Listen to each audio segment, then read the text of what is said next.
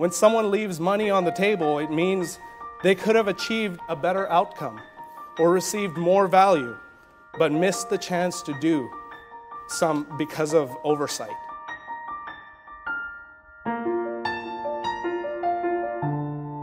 Second Kings, chapter number 13. We're going to turn to 2 Kings, chapter number 13.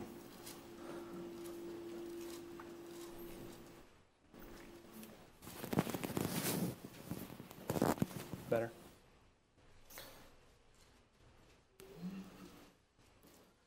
So 2 Kings chapter number 13, we're going to be taking a look here from verse number 14 to verse number 19. And it says,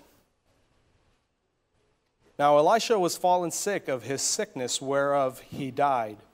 And Joash the king of Israel came down unto him and wept over his face and said, O my father, the chariot of Israel and the horsemen thereof. And Elisha said unto him, Take bow and arrows. And he took unto him bow and arrows. And he said to the king of Israel, Put thine hand upon the bow. And he put his hand upon it. And Elisha put his hands upon the king's hands. And he said, Open the window eastward. And he opened it. Then Elisha said, Shoot. And he shot. And he said, The arrow of the Lord's deliverance, and the arrow of deliverance from Syria.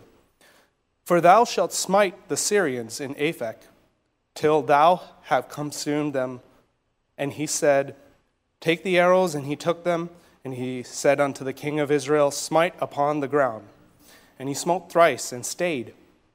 And the man of God was wroth with him, and said, Thou shouldest have smitten 5 or 6 times. Then hadst thou smitten Syria till thou hadst consumed it, whereas now thou shalt smite Syria but thrice."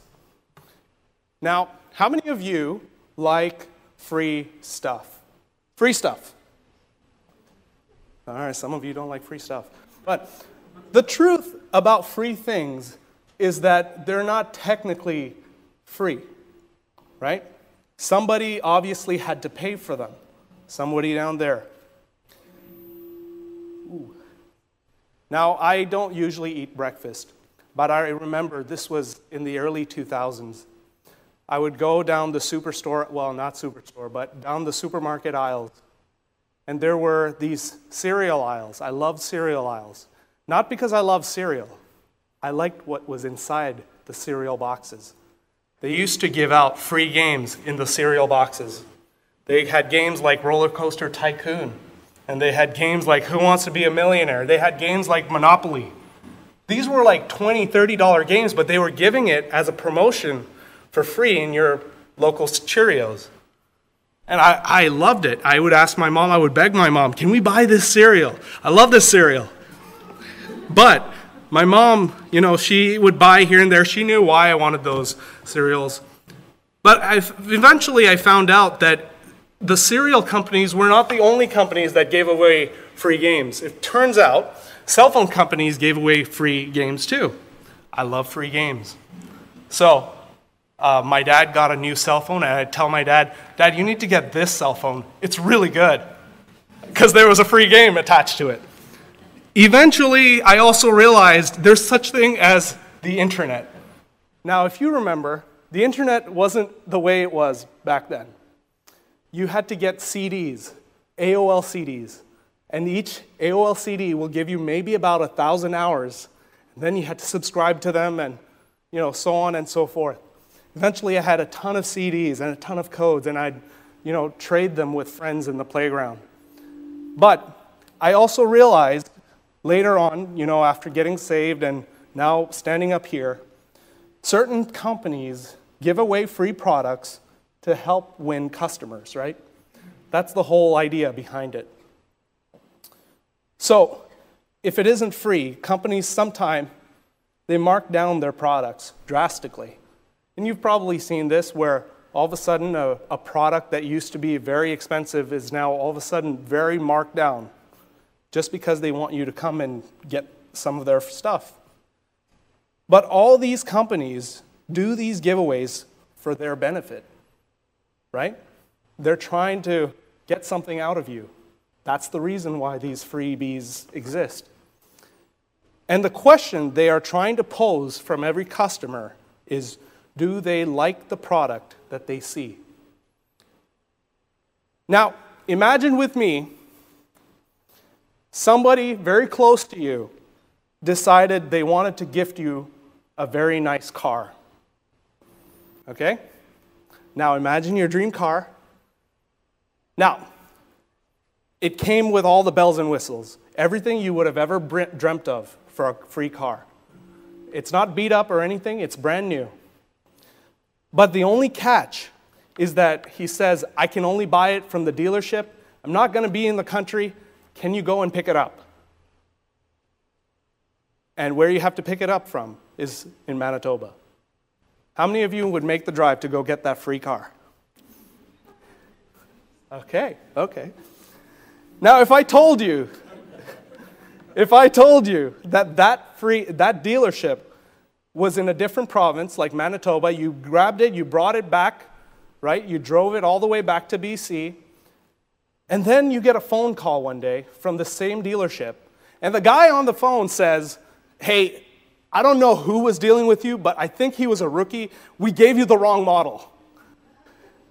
Turns out, you actually got a better model than what you have.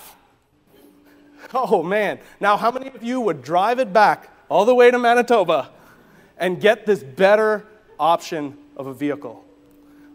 Or how many of you would end up just keeping what you just got? Now, I want to point out something. If you were satisfied with the car you had originally gotten, the expression, I think, that matches what is happening in that situation is called leaving money on the table. Because what does leaving money on the table mean? It means that there's a situation where someone fails to take advantage of an opportunity to maximize their gains or profits. When someone leaves money on the table, it means they could have achieved a better outcome or received more value, but missed the chance to do some because of oversight. Now, that was totally hypothetical. I hope you'll take full advantage of a free car one day. But in our story, we have this drama that's unfolding where the king of Israel, Jehoash, that's his name, thinks that he is about to lose a huge blessing in his life. Jehoash, also known as Joash, he respected Elisha very much. Elisha was a good friend to him. And that term there where it says, "O my father, the chariot of Israel, and the horsemen thereof," it was an expression of how important Elisha was to Joash. You see, the expression essentially means that Elisha was more important to Joash and his kingdom than chariots and horsemen. That's a pretty valuable person, if I say so myself. King Joash, though, he was not a believer. He didn't believe in God. He believed rather in his best friend, Elisha. And he used Elisha for the many blessings that came into the kingdom and the many victories that were won against Assyria. But Joash never believed in God. He loved Elisha. In our passage, Elisha, he was on the sickly deathbed. He was waiting to die. He was ready to enter heaven. And so to speak, there's a negotiation taking place now. You guys could turn it to the pulpit. Just do it. All right. Elisha, he was starting to these proverbial negotiations, right? Elisha told Joash to shoot towards the east through the window. And perhaps Joash was perplexed at the whole matter. He took the arrows and he started shooting towards the east through the window. And I think in the motion that he was about to pull his bow, Elisha placed his hands. And he said, he mentioned these prophecies that they will have victory. Joash will have his victories over the Assyrian army. Every shot was going to be a guarantee of the number of victories. Joash took the many arrows, as many as he wanted. He pointed his bow towards the ground, because that's what Elisha told him. Just strike the ground, as many as you want. You can strike it as many times as you want. You're going to have that many victories. Joash's mind went, I am going to take advantage of this. So he only hits 3 times. It's sad. Joash probably had this giant grin on his face. Did you see me? I just 3 victories. 3 victories. All bad. He probably thought he took full advantage of the whole situation. And then he looks at Elisha. And Elisha, he couldn't imagine how dumb this king was. Because I just gave you as many victories as you want. You can have as much as you want, but you only took 3? Really? Elisha's face probably went from this hopeful face of watching Joash take his first shot, take his second shot, take his third shot, and Elisha's probably hoping, okay, go on, more. But then he stops there. The disappointment that came upon this prophet must have been immense. Between verses 18 and 19, I could see a total transition of Elisha's face going into disappointment. Elisha didn't put a limit on the times that Joash could have struck the ground. In fact, I think if Joash hit 49 times the ground, how many victories would he have gotten? 49. Because that was the guarantee. Just hit the ground. Just take as many arrows as you need to and just shoot to the ground. It's easy. A baby could do it. But no. Joash decided 3 is enough. I like 3. 3 strikes, you're out, right? But I think Elisha, he had this sense of hopelessness at this point. The prophet had a sense of hopelessness for this king. The offer was made. The price was right. The only thing left was take it. Take the money that's on the table. Just take it. And take some more. Now, perhaps some of you have shopped at Costco. One of the beautiful things about Costco is they have some free samples. And it's the unwritten rule to only take 1, right? Usually it's unwritten. I think now they're starting to have more and more signs to say, just take 1. I don't know. But the unwritten rule is only take 1 sample. So you take your first sample. You like it. But you don't feel like you want to buy it. So you feel adventurous. You go around the aisle, you put on a hat maybe, because you're different now. And then you grab your second sample. It was free. But there was no such rule for Joash. He could have taken as many samples as he wanted. He could have struck more and more and more and gotten his victories. I think Joash, in this case, is sort of a representative of what we may be today. God had clearly given us the command to pray. Pray that God's will would get done. God told us to pray for his will to be done. It was God's will for Joash to gain any number of victories that Joash would have wanted. But Joash, in this case, I think, acts as us in this story. And I'd like to highlight 3 areas where Joash failed so that we don't fail to take charge of our prayer life and fall into the same situation as Joash. So before further ado, let's open up in prayer.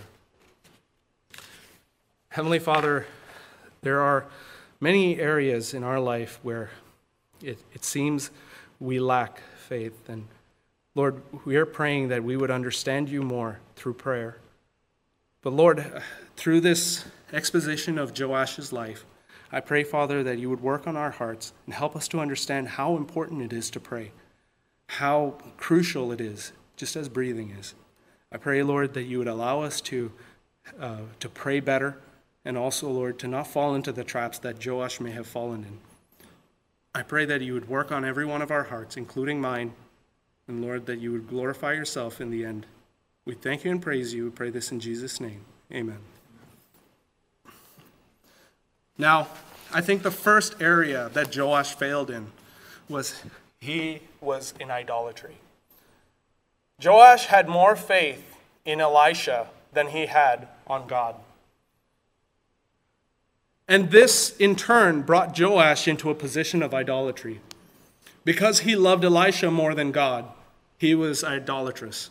There was a lot more in Joash's life, but this is one where we see in this situation. And we know that God, throughout the Bible, has always put a very heavy price tag on idolatry. And the commandment is clear: thou shalt have no other gods before me. The price tag on idolatry is destruction. Plain and simple, God will destroy those who commit idolatry. There are 19 different times where the word jealous is found in your King James Bible. 17 of those are pertaining to God's holiness and his hate for idolatry. Now, in a globalized world that we live in today, we often think that, idolatry means worshiping certain statues, which almost seems really like a caricature of what idolatry really looks like. We often think when we see something like idolatry, it must mean something like this that's taking place in India. We would often think of these as how Buddhism and Hinduism is run in certain parts of the world. But we forget that idolatry is very much alive and well in North America also.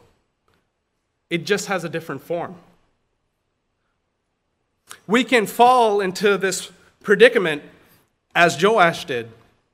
We place our affection or placing our attention and love on things or people rather than on God. It was not like we didn't expect it either, because Joash, as I started with, he was not a believer. We're learning in Sunday school that the northern kingdom, and there's the southern kingdom, but the northern kingdom of all kingdom of between the two kingdoms, they never had a good king. Every single king that was in the northern kingdom led the nation into idolatry. But then the southern kingdom, it had some good bright spots, but still a majority were idolatrous. There's a quote from John Calvin, who once said this about human beings: "From this we may gather that man's nature, so to speak, is a perpetual factory of idols.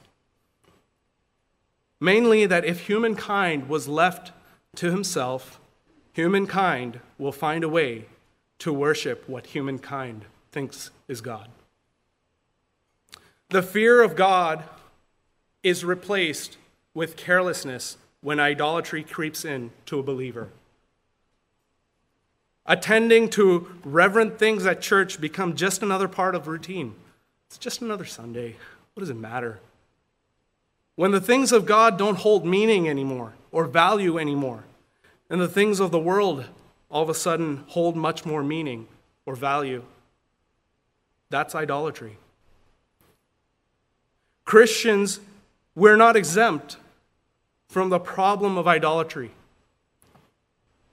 Paul even warned the Corinthian church and the Colossian church to stay away from idolatry.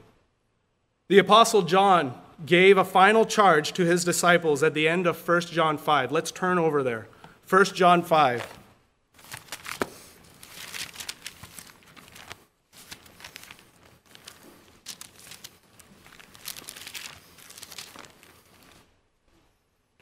At the end, look at verse 21.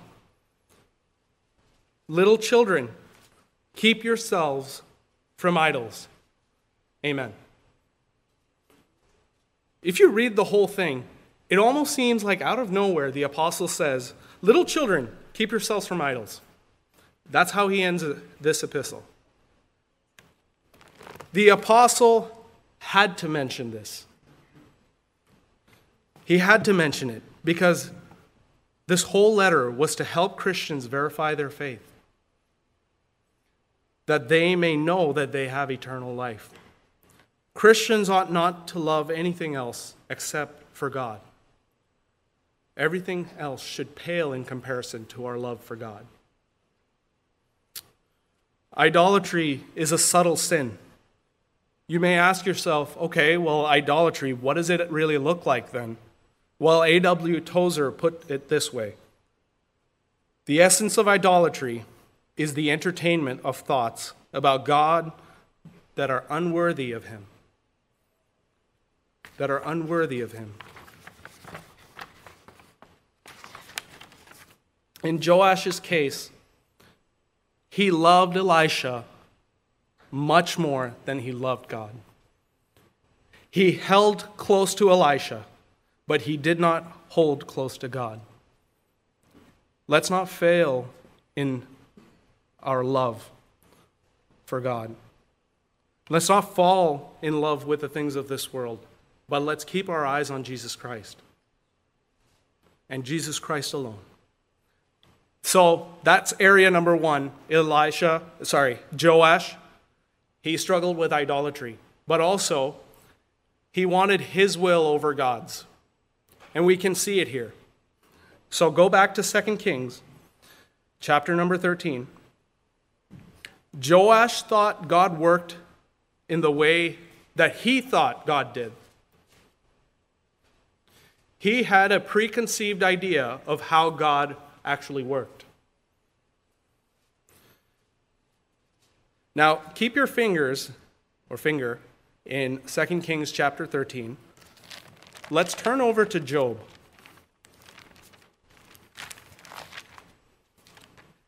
Job chapter number 42. The last chapter. When you read the book of Job, what you'll notice is that for 37 chapters in the book of Job, we have Job who thinks he's fully righteous, not understanding the reasons for his calamities, which is natural. When you read through the whole thing, you would probably think the same way too. Why is this happening to me? Then you have his friend Eliphaz, who is explaining that God is correcting Job for the wrong that he had done. Then we have his friend Bildad, who is telling him that all the problems he's having are caused because of the unrighteousness of Job. Okay. And then his other friend Zophar explains that Job isn't even going through the worst. There's people that go through a lot worse, and you deserve a lot worse for whatever sin you may have caused. And essentially he was saying you should just repent and you get right with God. So Job, he goes on this huge rant. He just goes on this giant explanation of why he is still okay. He doesn't know why he's being punished, but he's still okay. And now he's being punished by his own friends. But then there's this fourth friend that shows up. His name is Elihu. And Elihu tells him, and all four of these friends, that they are not in the right to question who God is. And then finally, we have God who intervenes in chapter number 42. And Job finally realizes something. Look at chapter 42 and verse number 1 to 6. Then Job answered the Lord and said, I know that thou canst do everything, and that no thought can be withholden from thee. Who is he that hideth counsel without knowledge? Therefore have I uttered that I understood not, things too wonderful for me which I knew not. Here I beseech thee, and I will speak. I will demand of thee, and declare thou unto me. I have heard of thee by the hearing of the ear, but now mine eye seeth thee. Wherefore I abhor myself, and repent in dust and ashes. See, what happened is Job and his four friends, they may have known some things about God, but all of them only knew just a fraction of the truth. They only knew a little bit of the whole story. In Joash's case, he decided to stop at 3. 3 strikes. Why stop at 3? And I don't know if Joash were to have gone to 6. I don't know. But if he went to 6, I don't know if Elisha would have said, you should have hit for 12. Come on. I don't know if that was what Elisha was going to say. But it does look like Joash only predetermined to hit 3. He had already settled in his heart, okay, Elisha told me this much. I can do this. I'm just going to grab 3, though, because that's a good number. I don't know if that's what happened in Joash's heart. But this is also a very common preconception amongst us Christians, because we have an idea of how God should work on things. But in reality, God can take any direction he wants to get his will done. Right? In Joash's mind, he wanted a victory in 3 arrows. I think that was it. He wanted it done in 3. But that's wonderful. 3 victories. But that won't be enough for the problem you have. And how often have we as Christians put a deadline on our prayer requests? God, you have to do it this way, at this time, or I'm shot. I don't know what to do. You have to answer this prayer like this, or else I don't know what to do. How often have we given counsel to God on how we want our prayers answered? I remember when I was graduating from Bible college, I had this mindset that I needed to be dating somebody. I had this mindset that I needed to be in a relationship and that this relationship needed to be flourishing into a marriage so that after I graduate, I was 25, by the way, when I graduated. After I graduate, I need to be able to go right straight into marriage. I don't know where I got that mindset, but as I graduated, I was still single with no prospects. And I thought, boy, Lord, I'm never going to get married. But Lord, you called me to full-time service. And you called me to be a pastor. And Lord, you said in 1 Timothy 3:2 that the bishop needs to be a husband of 1 wife. But Lord, I have no wife. What am I going to do? It just took a year, and the Lord eventually brought me Esther. And after we got engaged and we were ready to get married, we had to wait another 2.5 years to get married, until we finally got to even see each other face to face. Even during that whole time, I was thinking, Lord, I was supposed to be married, but I'm not married. What's happening? You clearly showed me that this is the girl that you want me to marry, but why did you stop me all of a sudden? And I was complaining to God at that whole time. But there were some clear things that I still needed to understand, because I only understood a fraction. It's not about counseling God. It's about his will getting done. We need to stop having preconceived ideas on how God should do things. Joash forgot that it isn't about his will. It was God's will that needed to be done. He should have kept striking his arrows. And we need to keep praying. Keep praying. And then finally, the third area that Joash lacked in was faith. Just simply lacked in faith. Joash's unbelief in God and his underestimation of his problem. Let's turn, keep your finger here, but turn to Jeremiah 32.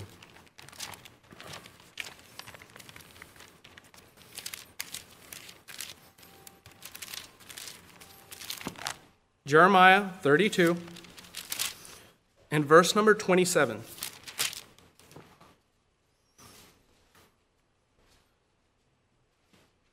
It says, "Behold, I am the Lord, the God of all flesh. Is there anything too hard for me?" In Matthew 19:26 it says, "But Jesus beheld them and said unto them, With men this is impossible, but with God all things are possible."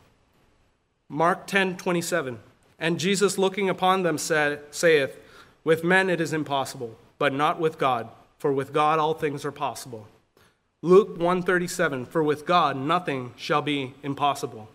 Luke 18:27, it says, and he said, the things which are impossible with men are possible with God. I think in Joash's case, it's no wonder, because we know that this guy was a wicked king. When we look at his life further, Joash's life was just a mess.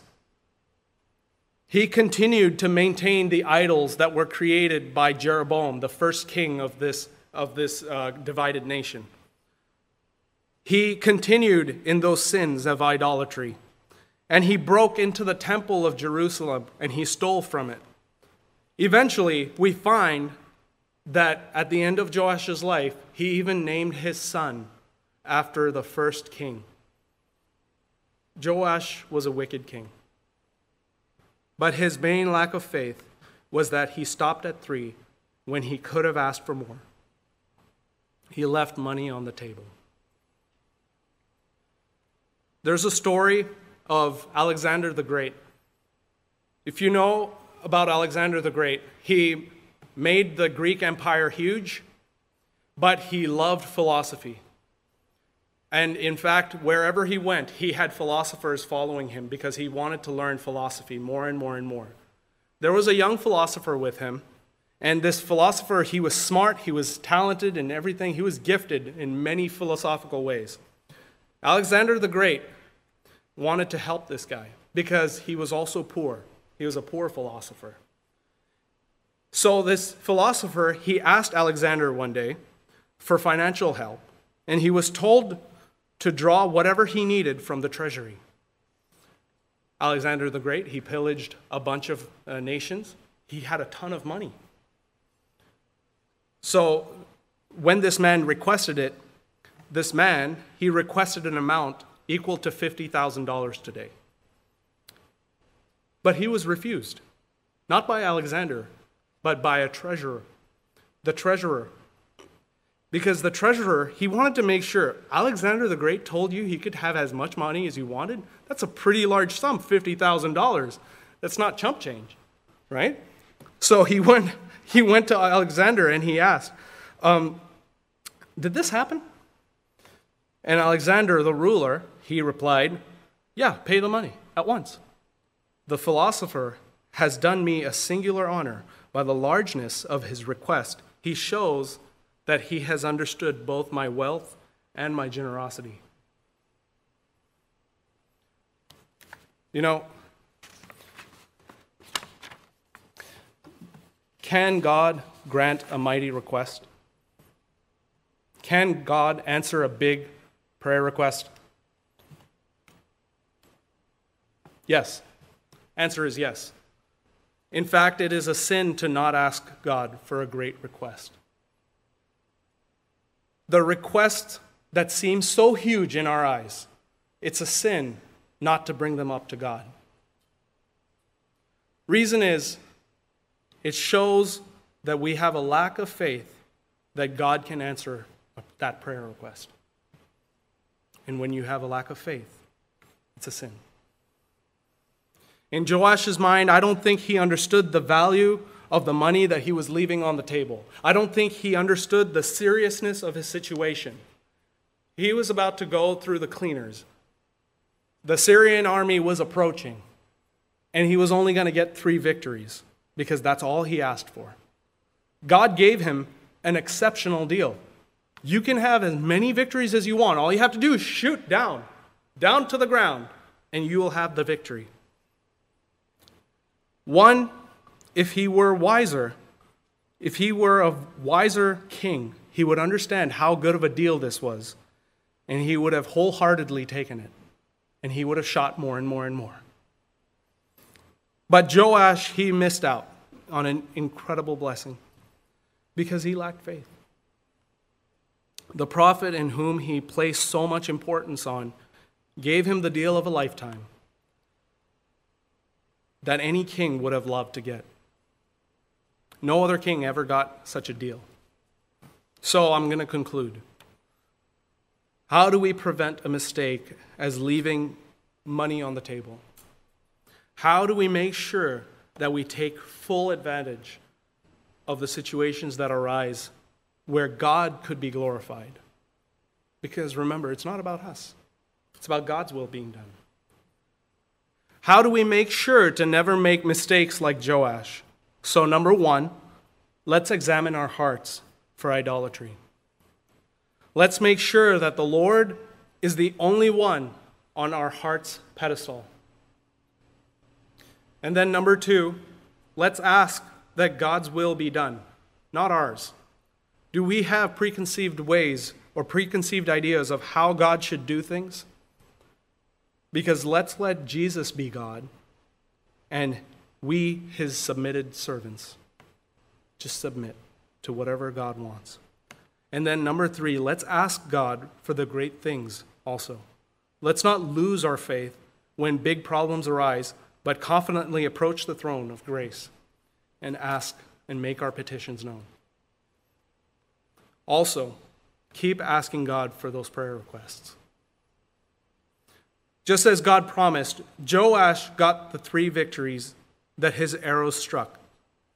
God kept his word. He got 3 victories. But imagine if he asked for 6.